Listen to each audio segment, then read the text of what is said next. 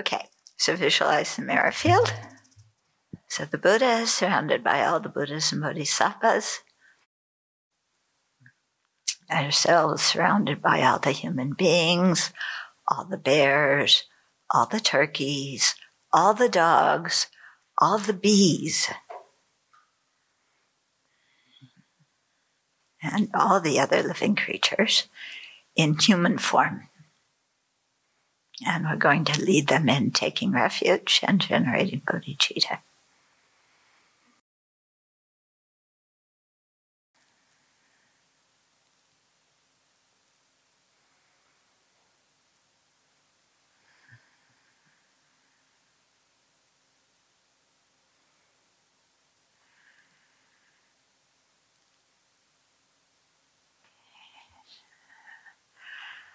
So we have gone through a few of the ways to look at the 12 links and their sequences and how there is sometimes a mix and match between different sets of 12 links. So there's been a few questions. So how does 3B, the result of 3B, which is resultant consciousness, and 11, birth, compare? Are they mutually inclusive? Okay. And are 3B, 11, and moment of conception synonymous? Okay. My understanding is yes, they're basically the same. Yeah. 3B and 11, the resultant consciousness, and birth. Yeah. The resultant consciousness is emphasizing more the fact that it's the consciousness that is there was 3A, which was the causal consciousness. So 3B is emphasizing that it's a result of that consciousness. So it's emphasizing that it's carrying the, it's the result of the karma that was created before going into a new life. Yeah. And then going into name and form and developing name and form. Yeah. And then birth is emphasizing that it's the beginning of a life. Yeah. Followed by aging and death. So, there's, when you study the Dharma, that the way things are put together, often it's not the way we do in the West. Things can be synonymous but have different names because they're emphasizing different points. One thing can be a category of the other, but then it can also be its own category. So as one Lama said, symmetry is stupid. So don't expect everything to be nicely laid out according to the way we think, Okay. So then we have, lots of different drawings here. Woo. Okay. So this is the first one that Stephen did. He put all three examples on one page. Okay. So Stephen, do you want to explain your diagram?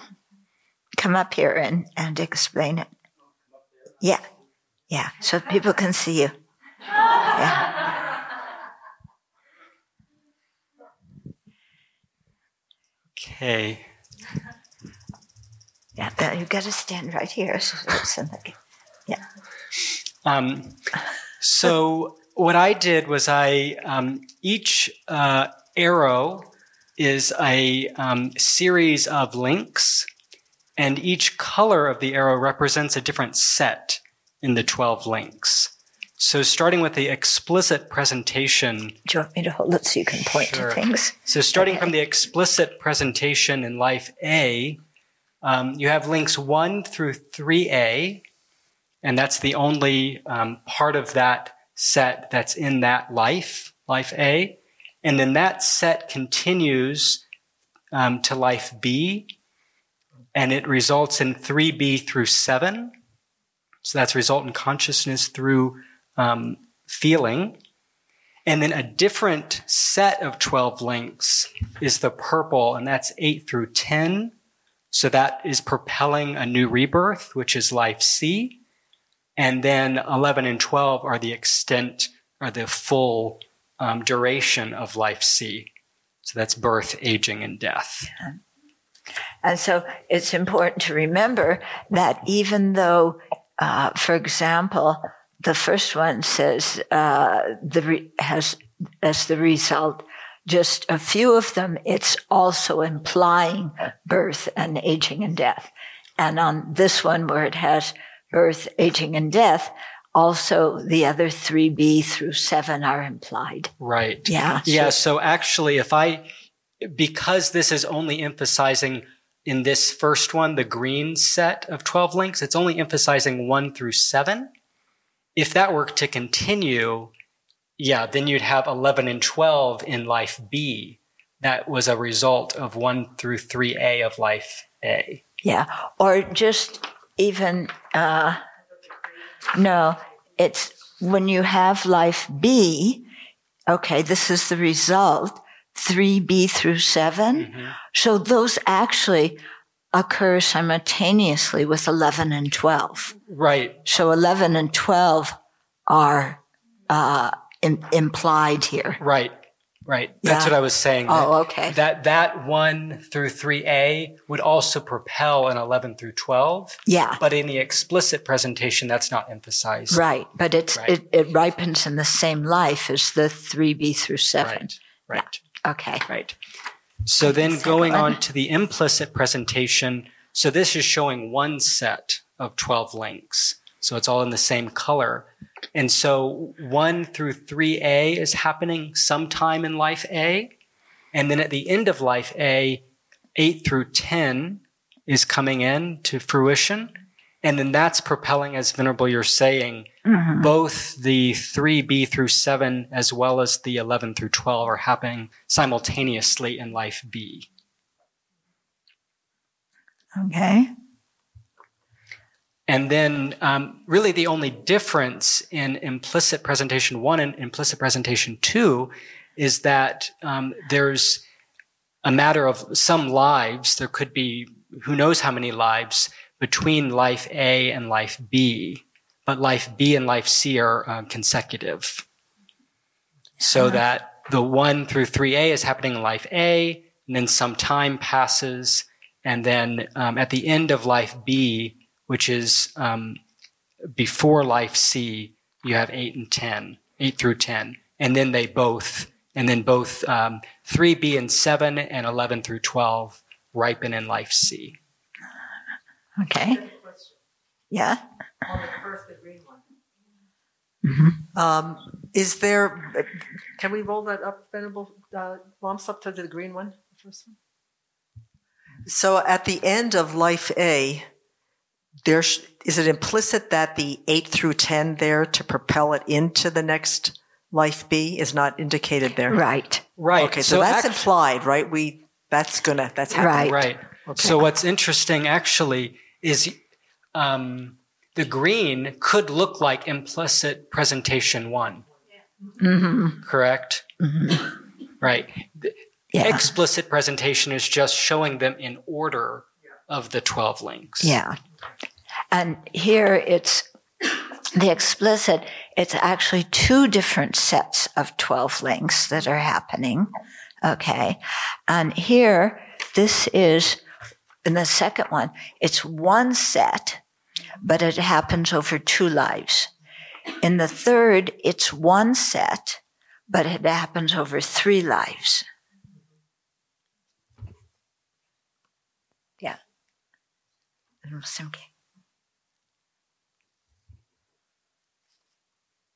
Why is one called explicit and the other implicit? Well, let's see. Why would this one be maybe explicit because it just points out the obvious and it has some implied ones? I don't know. It's a good question. Yeah? Anybody have any ideas?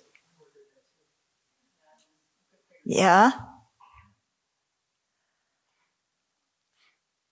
I think one's called explicit because that's what the Rice Link Sutra explicitly outlines, and then you can infer the implicit from the Rice Link Sutra. No, the implicit are also listed, I think, in the rice seedling. Yeah, if I'm not wrong. You mean the implicit is listed? I think so, Okay. yeah.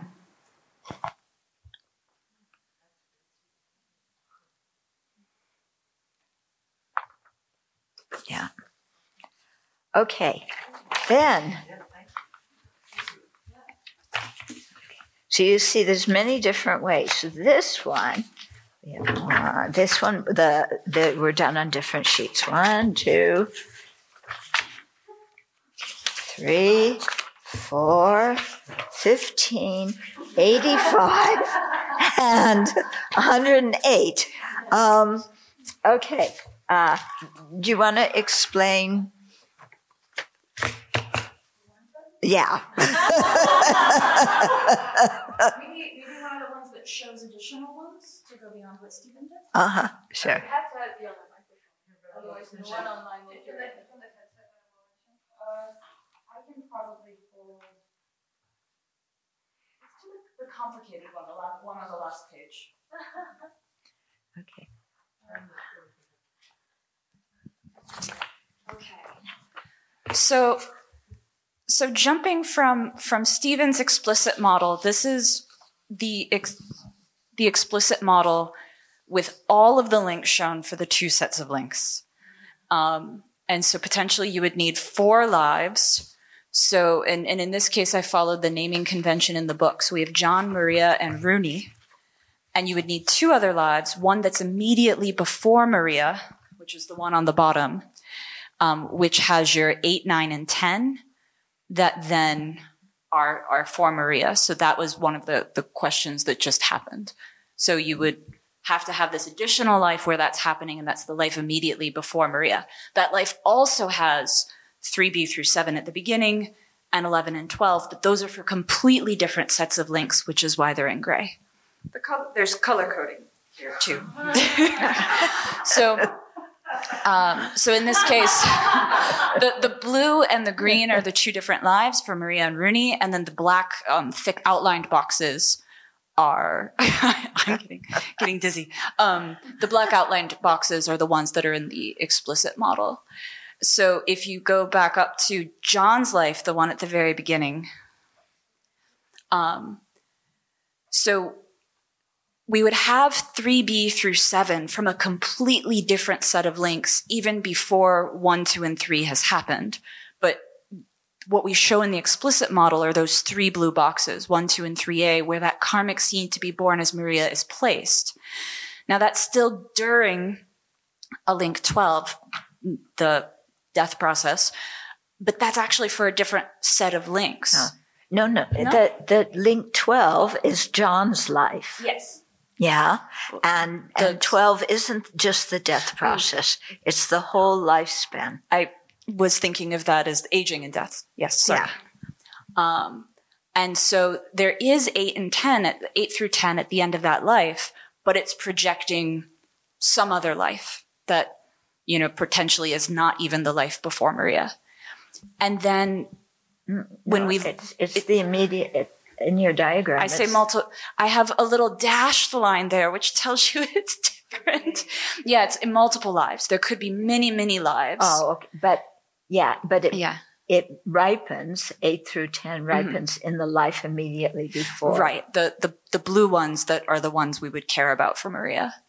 And then if we look at Maria's life, the end of that was where we were nourishing the seed to be born as Rooney. And we can ask the question, well, wait, where did that seed come from? And we have to add a 4th life even. It's awkward. So in some life before Maria, there was the karmic seed placed to be born as Rooney. So that's some other life completely. So as we add in all of these other links, it gets really complicated.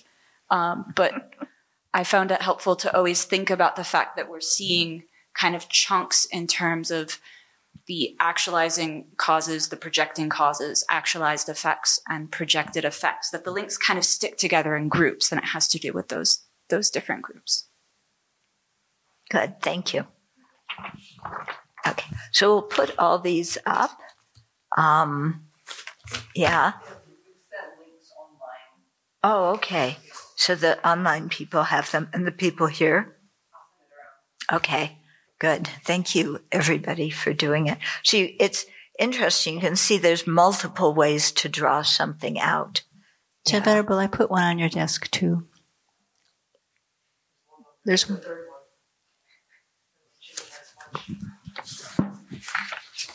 That's Stevens. Anchor in the expansive. You can tell it's mine because it's printed on the back of. But this one's not a diagram. It's a story in a box. Now I see. It's a story in a box. And I only brought it up because for people who like words, I think this would actually be helpful. Okay. Do you want to? I hope it may or may not be accurate, but it's a chart. It's as close as I could get to a diagram. It's just not the way my mind works. Okay. Sure. Okay. Yeah. So Tashi is past life A. Projected causes could have been 1,000 years ago or more. The seed never disappears. But in that life, ignorance, formative action, and consciousness are developed. How? His virtuous mind of faith made offerings to the Buddha, leaving an imprint or a seed on his mind. All other links are implied. He came about through projected causes, experienced all the projected and actualized result. As death nears, actualizing causes kick in, ripening a non-virtuous seed, and he's reborn as a pig. Then, after many sets of 12 links, this continuity has a virtuous seed, whoever that is, ripens at death, and he is reborn as a human in the U.S. At many points in that life, ignorance, formative action, consciousness plant more imprints on his mind. Life B, Anita, actualizing causes. At the time of her death, who was born in the U.S. from Tashi, right? Craving, clinging, grasping, and renewed existence kick in. All other links are implied, and she came about, of course, she previously came about through projected causes of a different life, experienced all these things also, and at many points in her life, ignorance, formative action, consciousness plant many more seeds. Life C. No. Are you not following the story? No, I'm a little bit confused. But go on. So we're following the seed. We're following the seed of Tashi's virtuous mind of faith that made offerings, whoever knows how long ago. That seed is still present in the mind of Anita, who, but not ripened until Anita, craving, clinging, renewed existence, project her into Runi's life. Okay. Where the virtuous seed of offering from Tashi ripens as a princess in India. And at that time, 3B consciousness, name and form, 6 sources, contact feeling. At many points in this life, these other links are going on, and the actualizing effects of birth, aging, and death move on to the next life. Okay. So it's the story of a seed. Oh, okay. Put into I a was chart. just confused because up here with Tashi, it says all other links are implied, but what are those links? They're from totally different sets. They're totally of from 12. different sets of 12 links. Okay. Everything about his whole life are totally different sets of 12 links. All we're concerned about that gets us all the way to Runi are these 3. I thought the first, the first 3. Okay. And ignorance, formative action, and consciousness. Yeah. And I will just say for people who like words, to call them 1, 2, and 3B boggles my mind. I have to give them names. Mm-hmm. So it's just a different way people work. Yeah. Right? Yeah. Okay. Good. Okay, then we're on 198, halfway down. So let's change the scenario slightly. Motivated by compassion, Pat regularly volunteers at a hospital where she gladdens the hearts of people needing support and hope. Okay, so this is in addition to what previously she screamed at her kids. Okay, so now she's doing this volunteer work, with a good motivation, and it's a full action. And this begins another set of 12 links and leaves the seeds of virtuous karma on her consciousness. At the time of her death, she rejoices in her own and others' kind hearts and good deeds, and this virtuous mental state activates link 8 through 10 of the set of 12 links that began with her volunteer work. Okay?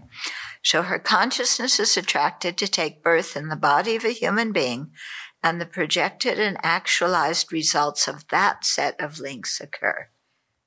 She's now a human being. Okay.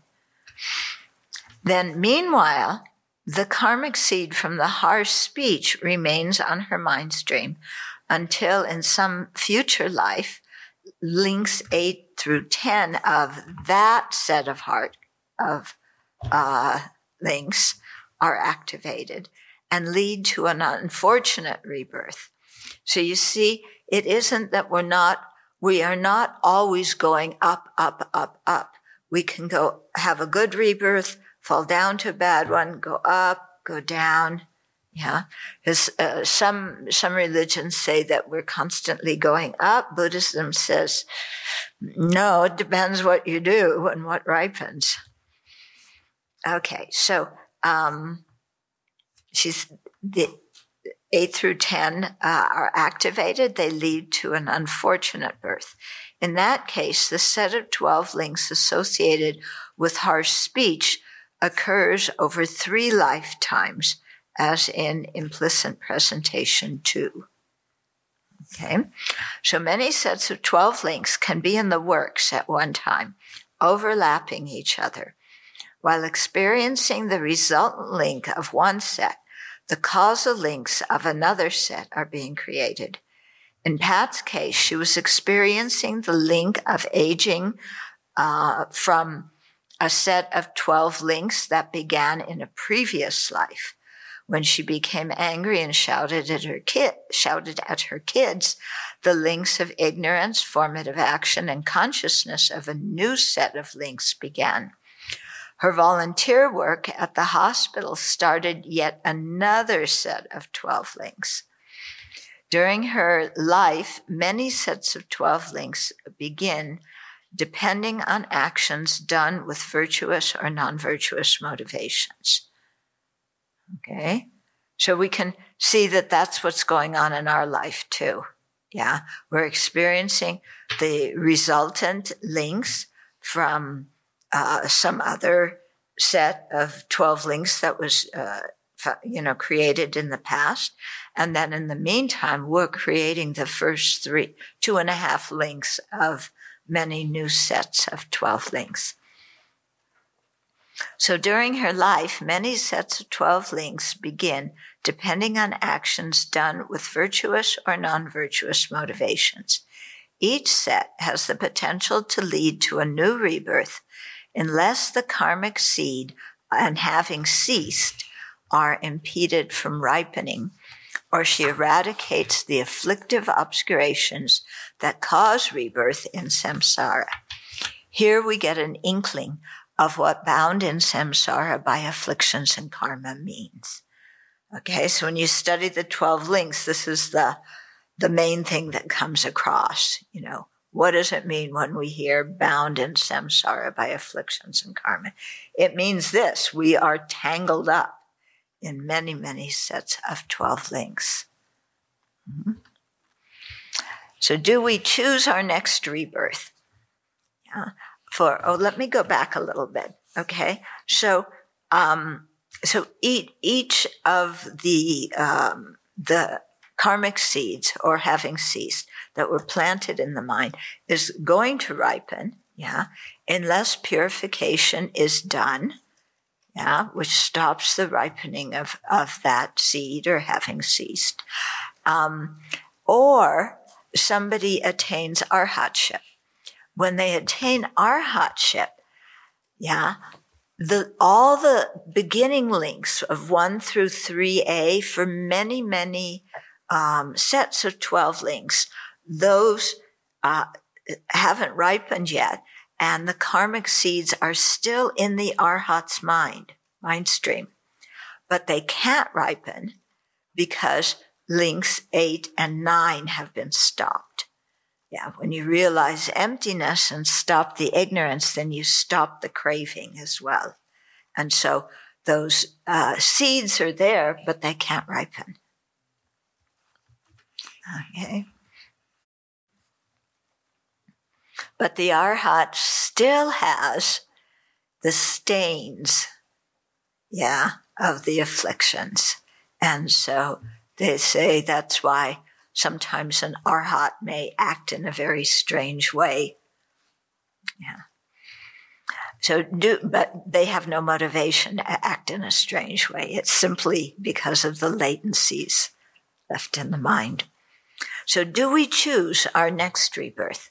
For us ordinary beings, the choice exists as we do each action in our daily lives, creating new karmic seeds. So we don't choose our rebirth at the time we're dying. Yeah. What we do now is choosing what kind of rebirth we want to have. Because what we're doing now is creating the causes for future rebirths. Yeah. So we don't wait until the time we're dying and go, oh, by the way, I want to choose my rebirth and, hold off on death so I can create a little bit of virtue and do it. No, it's like what we're doing now is planting those seeds in the mind. Okay. So for us ordinary beings, the choice exists for our next rebirth as we do each action in our daily lives and create new karmic seeds. It is not the case that in the bardo, we're sitting up on some cloud, we look down on earth or other habitats and pick our future parents in order to learn certain lessons or repay karmic debts. So I'm bringing in all this language here because this is how some kind of New Age people describe it. But this is not how the Buddha described it. Okay? We do not, if we say that we take a rebirth to learn certain lessons, that implies that there's somebody who created a lesson plan and wants us to learn certain lessons, which means that there's some kind of manager or supervisor to the whole thing. And in Buddhism, there isn't. There is not a creator God who manages and supervises and designs lessons for, has some secret lesson plan written out for each of us and causes us to take rebirth so we can learn certain lessons. That's not at all a Buddhist idea. Okay? And the idea of repaying karmic debts isn't either. Okay? It isn't like, you were kind to me in a previous life, so I have to be kind to you in this life. Or you beat me up in a previous life, so I'm going to beat you up in this life. Okay? There may be results similar to the cause, but it doesn't have to do with exactly the same person that we created the initial cause with. Otherwise, it would be impossible to ever get out of samsara because everybody has created causes in relationship to us, which means we'd have to hang out in samsara until they acted out all their things to repay our karmic debts.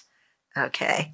So there's no kind of account system somewhere in the universe or in the Buddha's mind or floating around, where who owes this one owes that one and so on. Yeah. It's more, we create a cause, we plant a certain kind of seed. Yeah. We experience a result that accords with that particular seed. Okay.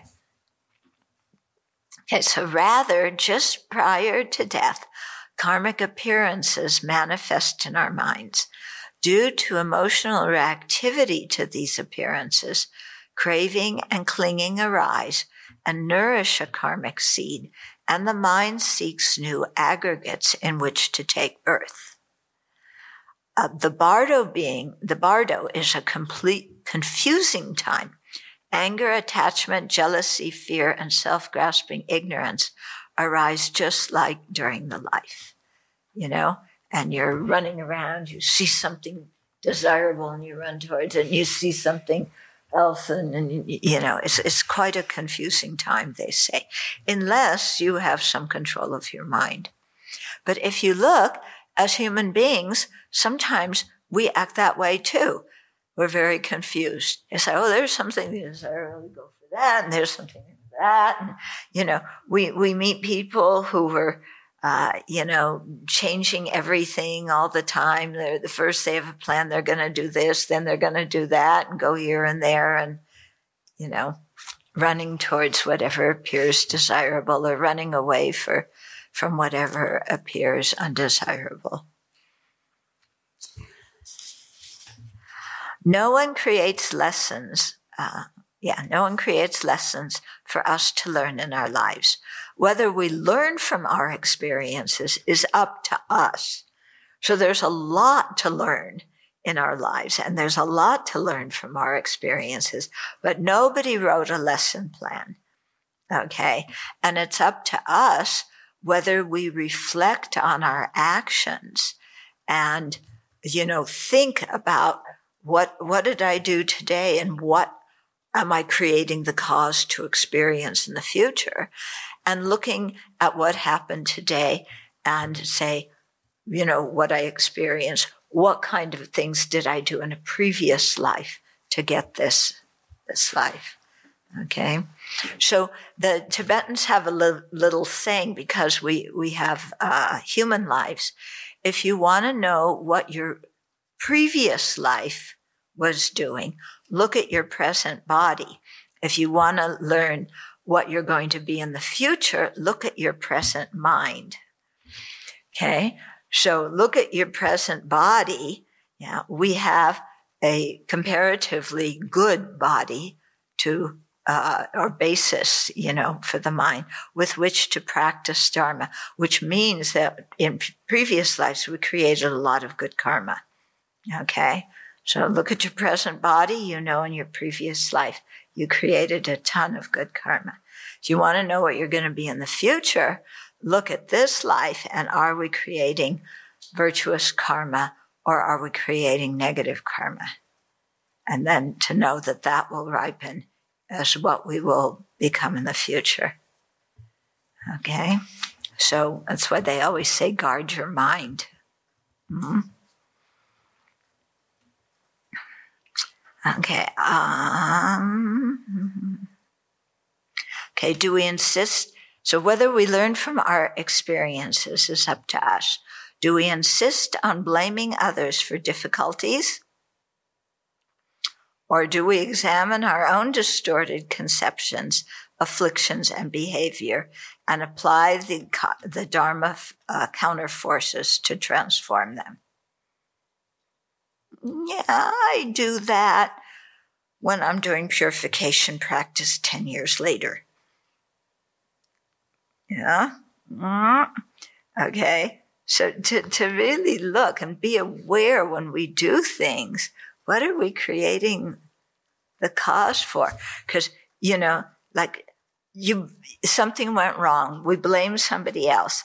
That feels good. It's not my responsibility. Yeah? It's not my fault. I'm not a bad person. It's the other person's fault. So we kind of feel good after we blame somebody else. Yeah. But what kind of karma are we creating? Yeah, karma that's not so good, that's actually going to bring us problems. Yeah.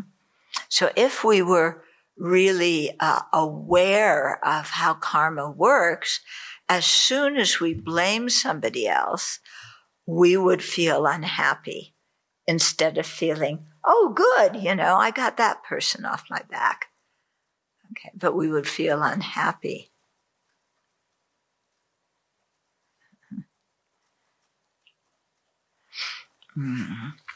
Arya Bodhisattvas, as well as some Shravaka Aryas, can guide their own minds at the time of death and determine where they will be reborn.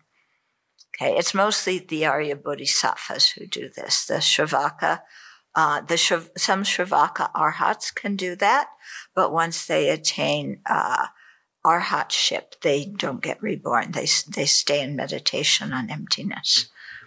The rebirths of ordinary people, however, are projected by their afflictions and karma, just as during life they are under the influence of afflictions and karma. Under these circumstances, we are not free to experience the happiness and peace that we seek. Okay, so then there's the reflection. Review the process of how the 12 links produce a new rebirth according to the explicit and the 2 implicit presentations. So we did that. Yeah, very well. Thank you, the people who contributed. Then 2 is make an example using a formative action created under the influence of ignorance in your present life, of how a set of 12 links could unfold in the future. Somebody want to do that? Somebody have in mind an action they did under the influence of ignorance. It could be virtuous or non-virtuous. You want to make an example of something from your life and how it could ripen? So I continually think about this. Is under the control of ignorance all the flies that I swatted with newspapers and fly swatters when I was a child, rejoicing that I did it. So that's 1, 2, and 3A. Mm-hmm. So depending on, I've done a lot of purification around that, but the seed is still there. So I would say, I can make it a simple one, is to say that at the time of death here, I may have a lot of regret or maybe wish some kindness on all those that I have harmed and make a deep, may I never do that again. So that may propel me into maybe a human life that has some difficulties, though. I may be born in the life where I get into the where 3B to 7 is I come through that, but I come out with some limitations in my health. I may have some sickness. I may have some struggles as a child or whatever through that life, sickness, disease, and then aging and death is going on at the same time. And I may either take that opportunity, if I've met the Dharma, to feel that is purification, or I may get really, really angry and set yet another set of links that is angry at my sickness, angry at my disease, then starts another link. And so, let's see, where do I go from there? Basically, it depends a lot on how you use this life. How I use this life. Yeah. So that I've done the purification, I try to not kill. I've really set that determination strongly in my mind. Mm-hmm. And so at the time of death, I would have that regret, but also rejoice that I created the virtue to purify. And also all the times that you preserved life, you protected life. Yeah. So those would become the, if I did them with all 4 branches, they become a set of new links in and of themselves. If I do them, but not quite all 4 links, they'll complete some sort of karma in the future. Yeah. Okay.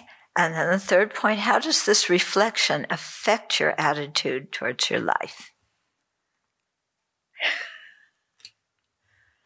Yeah.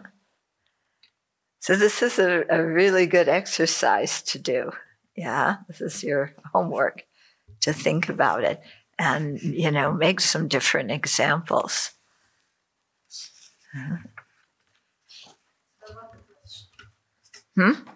For all of us to be born and have the karma to be ordained in this community, it could be a various amount of individual links. Yeah. The collective karma could even be, I'm curious to know how this unfolded for all of us, what the possibilities could be for. Yeah. Well, there was some collective karma. Maybe I don't know, in a previous life, all volunteered, did some volunteer work together. Mm-hmm. Yeah, which created the virtuous karma of the group having a good result. Mm-hmm. And then within that, we have our own individual karma that ripens in terms of being born, whether, what kind of body and how the body looks and what kind of intelligence and all those other kinds of things. But to have the aspiration for ordination. Oh, then we were probably either ordained in a previous life or we made a lot of prayers to be ordained in this life. But it could have been a previous, just recent one. It could have been one from 3,000 years ago. Right. Yeah. Okay. Right. Yeah. Uh-huh. I have a question about karma from this life ripening at the end of this life, because I've heard from other teachers, and it's not as clear in this text, but I've heard from other teachers kind of emphatically that karma created in this life very, very rarely ripens in this life. Mm-hmm. But I wonder if that applies at the time of death. Oh, okay. What it means is the karma that ripens in this life, that's created in this life, is usually very, very strong karma. If it's very strong karma, it's much easier for it to ripen in this life. When they say it mostly ripens in future lives, that means that at the time of death, 8, 9, and 10 from that set of 12 links that's going to propel your future life, that's ripening. Yeah. So when it says it's going to ripen, it's referring to the resultant links in the next life. But you still need 8, 9, and 10 in this life to propel that life. So then an action so at the time of death, something is going to ripen. It could be something created in this very life. Yes. If it's very strong, or it could be or at the time of death, any karma created. Any karma could ripen. When they say very strong karma ripens in this life, it doesn't mean at the time of death. It means while you're living now. Okay? Yeah. Yeah. Uh-huh. On the question of collective karma, it seems like collective karma is discussed separately from, say, projecting karma. Could we say, for instance, that our cats were part of the group that, say, did volunteer work with us in the past? Yeah, sure. But they just had a different projecting karma ripen, and they just didn't happen to be in our realm. Right. They often say that the animals at the monastery were monastics who didn't keep their vows very well. So could all have been at monastics before. And they kind of, they were a little bit naughty and broke their precepts. Yeah. But we definitely, all of us here have some karma together. Yeah. Okay. Okay. Then is that it? Anything else? Okay. Then the next heading is flexibility. In all of the above situations, different elements of many sets of 12 links may occur during the present life. While we are experiencing the results of one set of 12 links, many new sets of 12 links are initiated with the creations of links 1 through 3A. while sometimes the projected and actualized effects occur soon after the projecting causes, in other situations, a long interval may ensue. Cyclic existence is terrifying, for as we live out each samsaric existence, we ignorantly create the causes for many more. Okay? So when they say samsara is without an end, it means unless we end it, unless we practice and stop the causes, it won't end, because just naturally how we function on a day-to-day basis, we just keep creating causes. They could be virtuous causes, so it doesn't, you could get a whole string of virtuous lives, or lives created by virtuous causes. The lives themselves are not virtuous, but that doesn't mean that you're out of samsara. In the same way that you can get born in the form realm and formless realms, states of incredible, bliss, but that they're not, they're still within samsara. Okay. Vasubandhu says that once the links of craving, clinging, and renewed existence occur, the bardo follows. There is no reversal of the process. It is not possible to accumulate new projecting karma in the bardo, and the links of birth and aging or death from that set of 12 links will definitely occur. In other words, once you get on the escalator, you can't get off until the next floor. Okay? And so Abhidharma Kosha says, once the intermediate state of a particular birth is actualized, because the intermediate state is actualized before the birth, the rebirth of that set of 12 links will not waver. Okay? But his brother Asanga, had a different view. So here we have two brothers. I don't know if they shared their marbles or not, but they do have different opinions about a number of things. So Asanga in the Compendium of Knowledge says, there is the possibility of the set of 12 links to waver, because in the intermediate state, there's the possibility of accumulating karma. Now, your question, I'm going to take it right out of your mouth, is what is an example of the karma you can create in the intermediate state?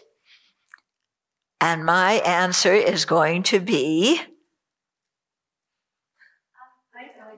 I don't know. Okay.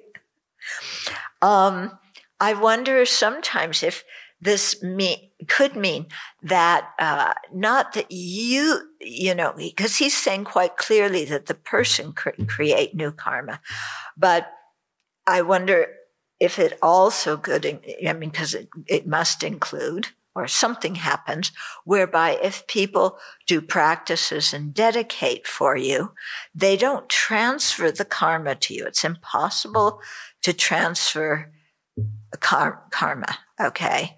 So you can transfer money, but you cannot transfer karma. Yeah. But just the fact that people are dedicating for you and sending that kind of positive energy towards you, I think could create the ambience within which your own virtuous karma can ripen. Yeah. So that can influence the next rebirth. Okay, now the Pali tradition of how we cycle. Okay, so the Pali commentaries, including the Path of Purification, explain the 12 links in terms of groups of 4, each with 5 links to illustrate the relationships of the 12 links with the different lifetimes in which they occur. Okay, so one thing that's going to be different in the Pali explanation is they don't break link 3 into two parts. They just put it completely with the resultant links. Okay. So if you look at the chart, on page 201 at the top.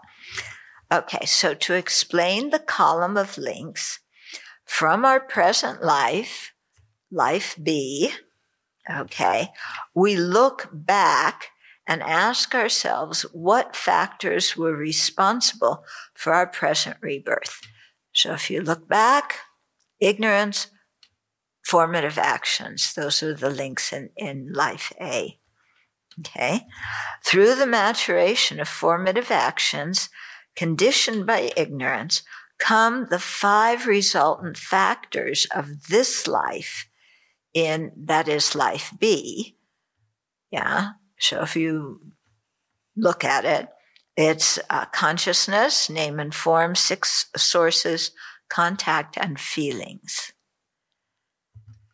Okay, so those 5 are under the links column and the 20 modes column. Yeah. In this life, when feeling occurs, craving arises. That leads to clinging, which generates karmically active renewed existence. These 3 occurring in this life are the force that generates another rebirth, life C. So this is just the one of the implicit versions that we just went over.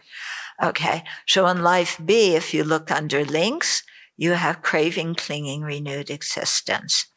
Okay, and that generates another rebirth, life C, in which birth, aging, and death are experienced. Okay. This corresponds to the explicit presentation in the Rice Seedling Sutra explained above. Okay, so that, Okay. However, in any given life, all these factors intermesh. So, there's different ways. You have 1 through 12 in the links column. Yeah, those could all be seen as from one set of 12 links, or according to the explanation, because the explicit presentation in the Life Seedling Sutra, though the 1 through 7 are explained in one life, and then 8 through 12 are explained in the other life, with the other ones implied. Okay. However, in any given life, all these factors intermesh. So to understand how the 12 factors function in this life, we look to the last column with its 20 modes, which fall into 4 groups of 5 each. Okay. If you like numbers and lists, Buddhism is the religion for you. Lots of numbers and lists and categories and things. Yeah. Okay. So the first is the group of the 5 past causes. So in the previous life, life A, ignorance and formative actions were not the only causes for the present life. Craving, clinging, and karmically active renewed existence were also present. So that karma was, that set of 12 links started in life A, and it's going to be ripen at the end of life A. So that's in the 20 modes column under life A, those 5. Okay. These 5 are considered the 5 past causes that brought about the present life. So they're 1, 2, 8, 9, and 10. Okay. Then the group of the 5 present results, that's the second group. Okay. The 5 past causes brought about the 5 present effects, which are links 3 through 7. So those are listed under the 20 modes for life B. Okay.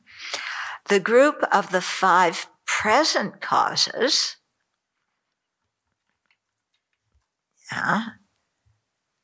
so you have your 5 present causes. So in this life B, there are 5 causes which will bring forth yet another rebirth. Links 8, 9, and 10, as well as 1 and 2. Okay. So those are in the links column for B and C. Yeah. And they're also, they're in the 5 present causes. They're in the 20 modes column for life B. Okay. So these same 5 factors that were the 5 past causes of the present life become the 5 present causes that will lead to a future life, life C. Okay, so this is mix and match from different sets of 12 links. Okay. Then you have the group of 5 future results that are coming from the 5 present causes. So here present means that they're, they're occurring in this life. Birth, aging, and death arise in future lives due to the 5 present causes. Yeah, the 5 present causes were, you see them in the chart. Yeah, okay. So from them, links 3 to 7 are an expanded way of speaking of birth and aging and death. And so it's labeled. The 5 past causes, 5 present results, 5 present causes, and 5 future results, they're all labeled in the chart. So you can read the description and find out where they are in the chart. Okay. So then next, it's going to talk about the connecting points between these.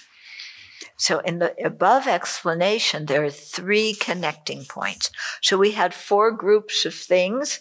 So when you have 4 groups, you have 3 points at which they connect.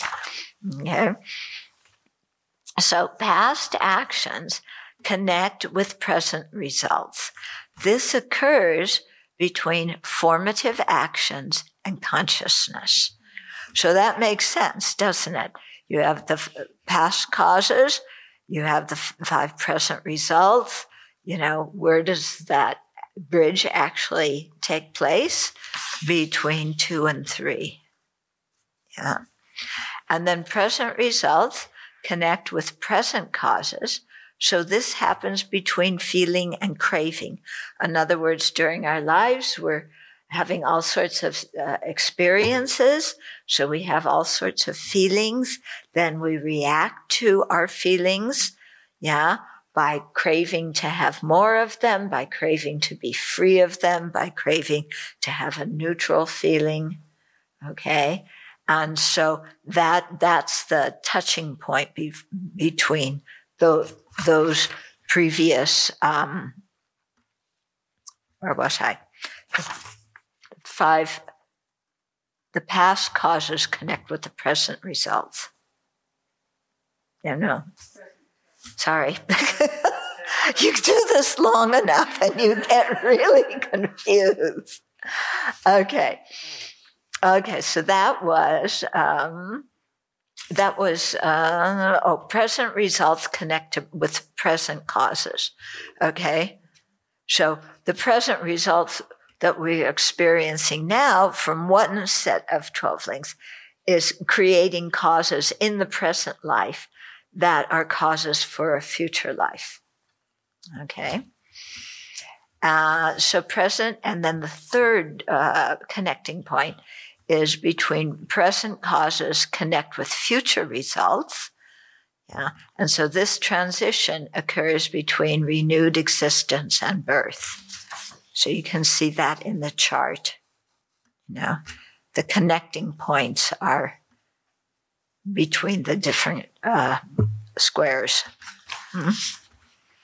Okay. So of the 12 links, two are said to be roots of samsara. Okay. Now, in Madhyamaka philosophy, Prasangika philosophy specifically, we say the basic root is ignorance and view of my view of personal identity. I have my abbreviations when I'm writing these things. So I was thinking VPI, and then I had, what a VPI? What does it mean? Because I know what I'm thinking, and I typed view of the present identity. No, view of the personal identity. Okay. You have to remember all your abbreviations. Okay. So we say view of a personal identity is kind of put together with ignorance. It's not a separate cause of samsara, but it's because it grasps the person in the same way as ignorance grasps all phenomena. But it's different. It's not the same as ignorance, because ignorance is grasping the true existence of all persons and all phenomena. And view of a personal identity is grasping the true existence of our self. Yeah. So not even other people's selves, let alone other phenomena like the aggregates. Okay, so, but in the Pali tradition, they say that there's two.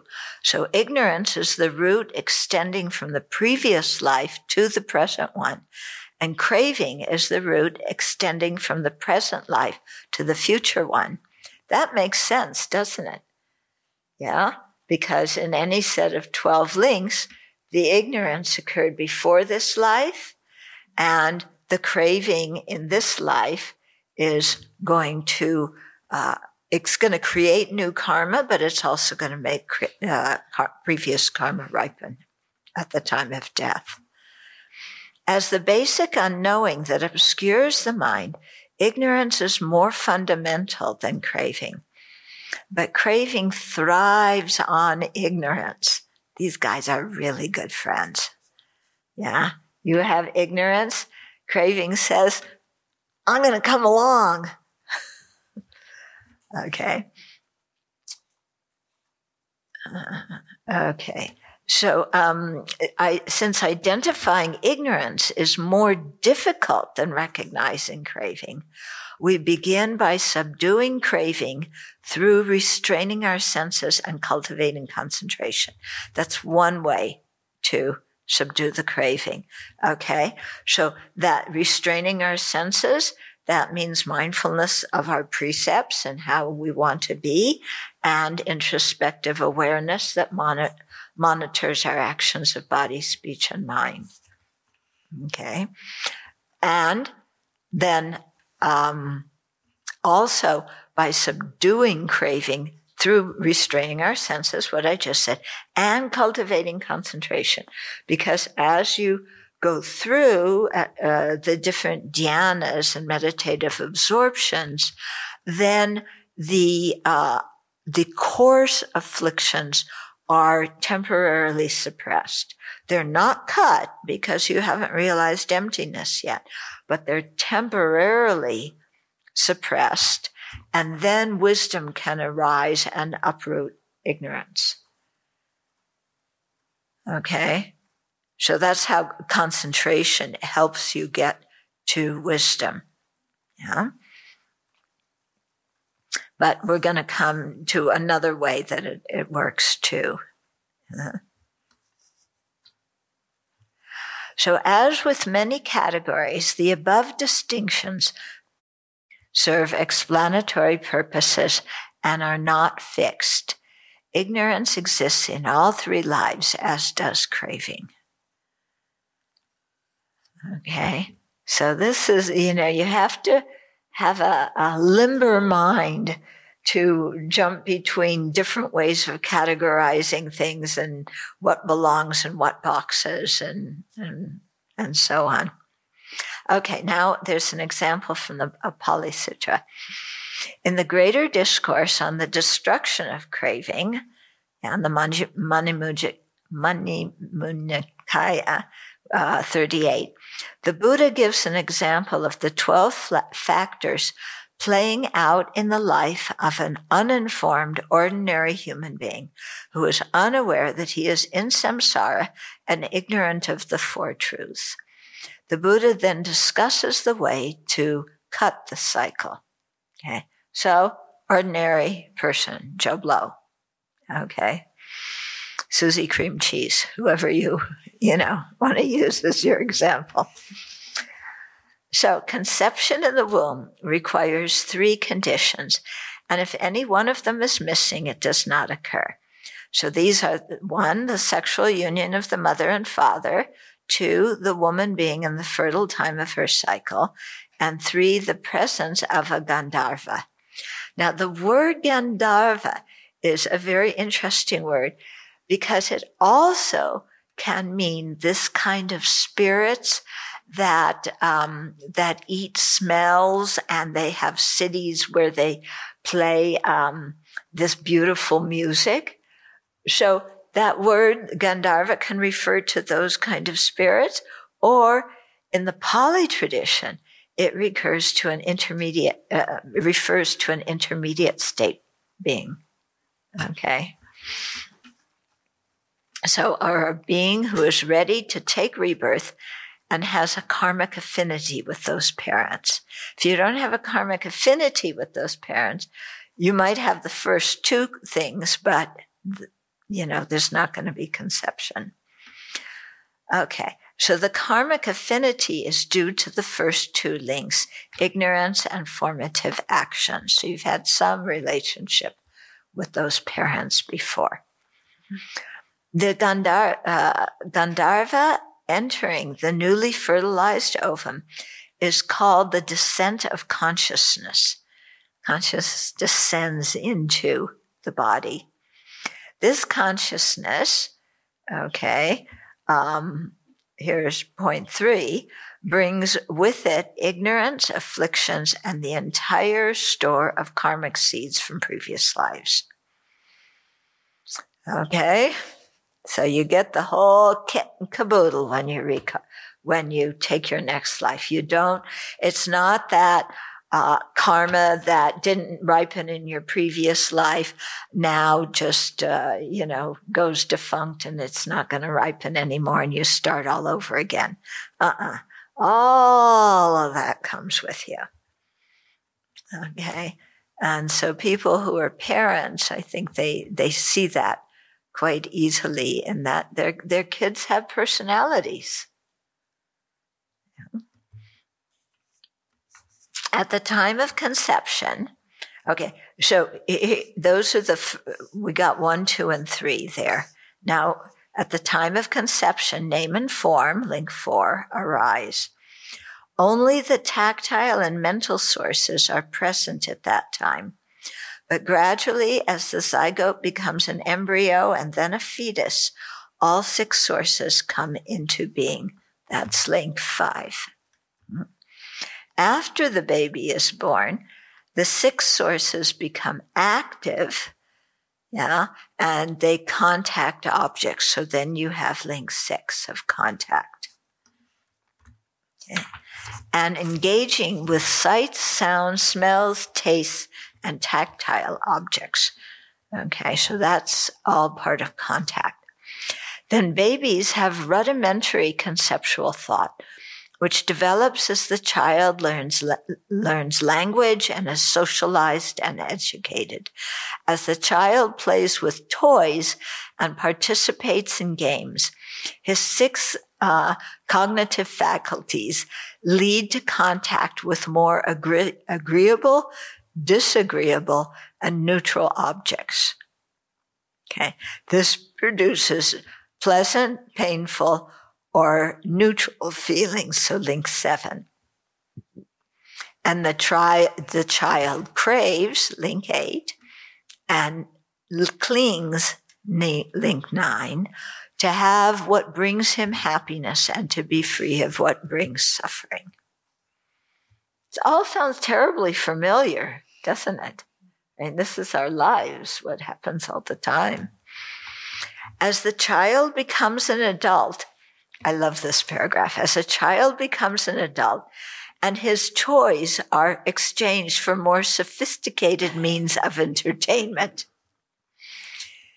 Yeah, we think, as grown-ups, you're so much more mature. You're not like kids anymore. All you do is change what your toys are. Yeah, you leave behind the Legos and you pick up a golf club, or, you leave behind scraps of paper that you used to do finger painting on, and you pick up diplomas and certificates. Yeah, but it's, just exchanging one set of amusing things for the next. So at that time, as adults, the 6 sources continue to contact the 6 objects. So you still have the same 6 senses, the same 6 objects that are just more sophisticated so that you are more arrogant. Yeah. Leading to many occasions of pleasant, painful, and neutral feelings. As a senior citizen, the objects of entertainment change again. And now you like those little things that your children give you that go through all the pictures of your life and their lives, and you like all the cards, the display of all the cards that your kids send you on birthdays and anniversaries. Yeah.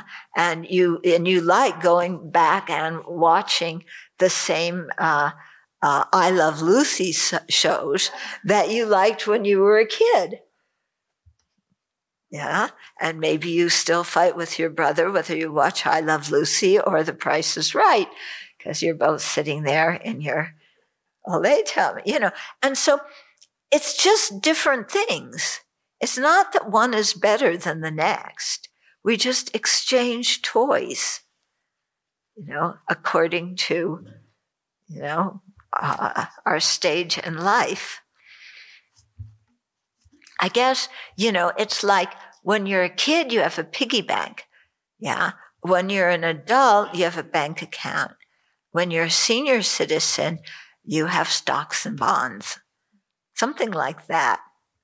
That shows you the extent of my financial awareness. Okay.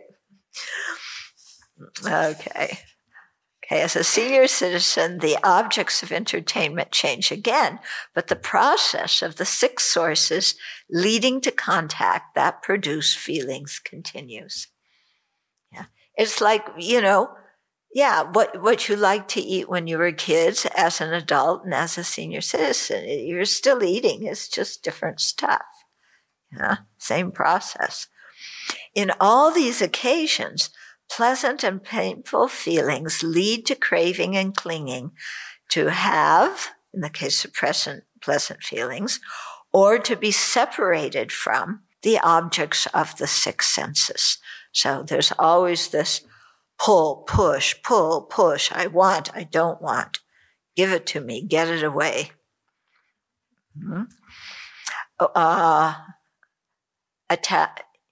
Attachment, anger, and other emotions arise one after the other in response to whatever we contact. Yeah? When we feel neither pleasure nor pain, we are bored and crave some excitement as an escape. So you've been sitting indoors for 2 years with COVID, and it's boring. You look at the same 4 walls. So all those times when you were longing to just stay at home and do nothing, you now have lots of them, but they are quite boring. And you want something new. Okay, that is exciting. So you, I don't know, volunteer to go to Ukraine and enlist in their army with the international, they have an international army. So you do that. Or you go out and you have a fling, or you get a new pet, or who knows what people do. You come to the Abbey, any place to get out of where I was before. So thus it says, this is quoting from the sutra, he delights in that feeling, welcomes it, and remains holding to it. So with whatever these feelings are, pleasant, unpleasant, or neutral, we delight in them. Okay. Yeah. So how do we delight in unpleasant feelings? It's coming. Okay. Thus is lacking mindfulness and introspective awareness regarding his own experience, he does not see any alternative and remains ignorant of the potential of his mind.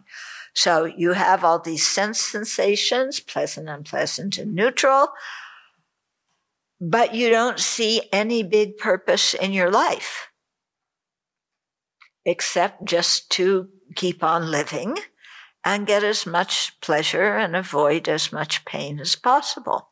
That becomes the whole purpose of the life, and then that gets acted out in terms of helping our friends and harming our enemies. My first meditation course, Rinpoche said, look at your life and compare it to a dog's life. Yeah? Is there that much difference if you don't practice the Dharma?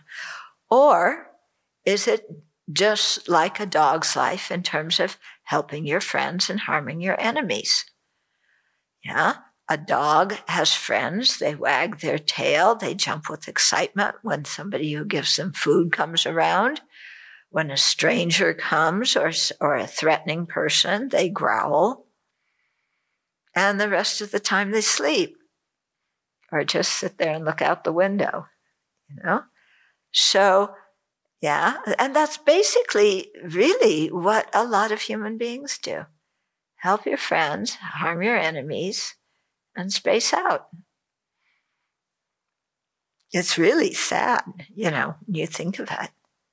Because we have this human intelligence, but we have no idea of our potential, and so we don't use our human intelligence in any kind of constructive way to create good causes for the future and to benefit others.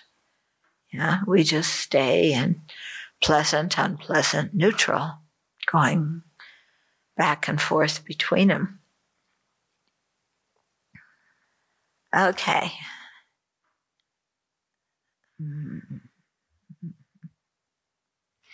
What does it mean to delight in a painful feeling?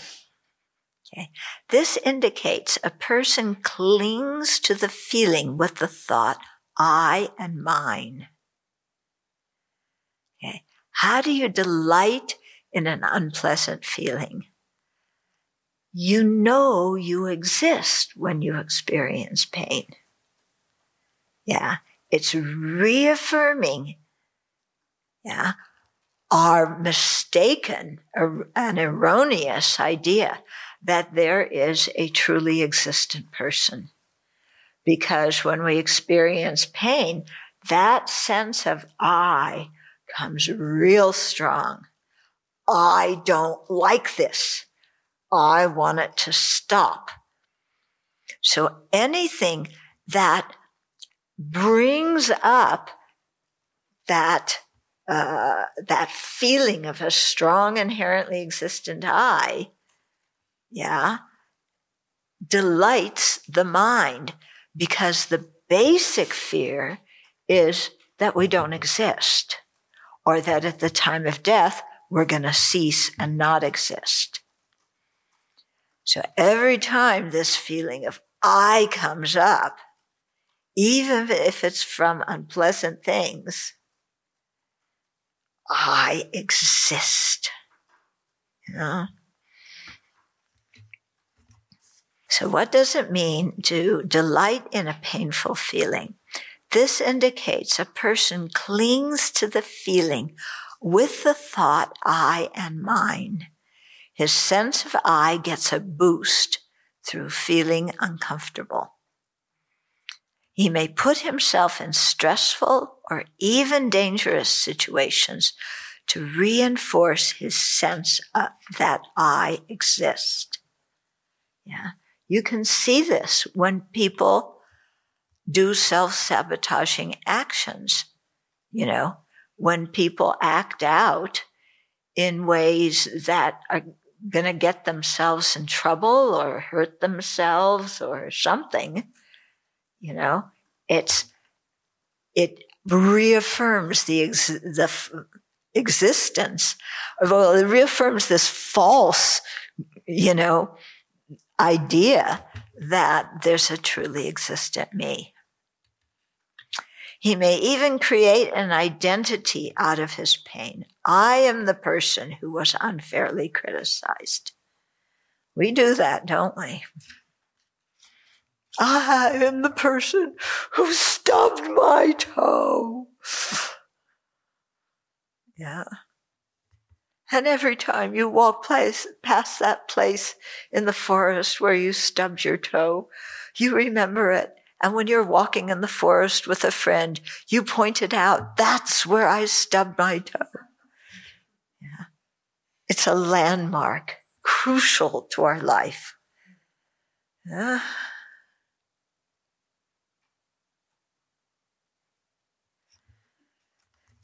One time,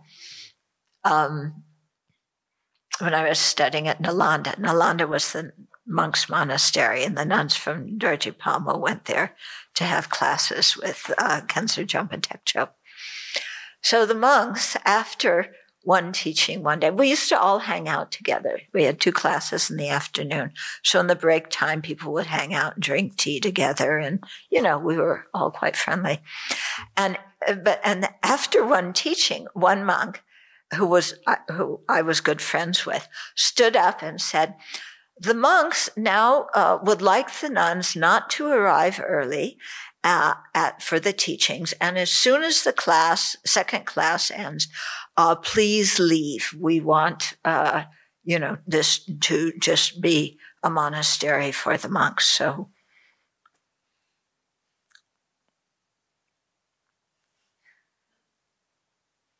and he wasn't even Italian. Yeah. So I was not very happy. You know, I mean, it's like, here we go again. So because he was a friend, I said, can we talk about this? So we decided to walk down the road, and we were discussing it back and forth and back and forth. And then at the end, I forget what conclusion we came to, but, you know, I stopped being angry and he stopped being defensive. And he said, oh, you know, we just had such a clear image of the object of negation, and we completely missed it. Yeah, because that object of negation was so visible, you know, when you're mad, when you're defensive, you know, it's like, and instead of like going, oh, there's the object of negation, let's see if it really exists, we continued to defend it. But he noticed that, you know, commented on it, which I thought was, as you can see, it made an impression on me. I remember that quite well. Because it's true. We had perfect opportunity to see the object of negation. Okay. Okay, but we were too busy delighting in unpleasant feelings to notice the arising of the wrong conception mind. Triggered by craving and clinging, 8 and 9. Okay, so here's the person who creates the identity, who's upset. Yeah. He speaks, acts, or ruminates about the situation. So I'm sure we're all familiar with that. This karmically active side of renewed existence, okay, which is number 10, ripens in a new rebirth, the 11th link. Aging and death, link 12, begins immediately, and sorrow, lamentation, pain, grief, and despair come to be. So sorrow, lamentation, pain, grief, and despair, whenever the Buddha is talking about samsara and talking about the links, these 5 words come afterwards. Okay? Yeah, well, not just those 5, but such is the origin is of this whole mass of dukkha, the Buddha says each time. The process from contact onward to aging and death occurs repeatedly as a result of the 6 sources contacting objects of the 6 senses. Okay? So from 6, 6, 7, 8, and 9 are happening quite regularly in our lives. So we'll pause here and start up next time. Yeah. So I really see a difference when you people read ahead and come prepared to the class. There's a big difference I can see in how you take in the teachings, and how much you look like. So we didn't have time for questions today. Sorry.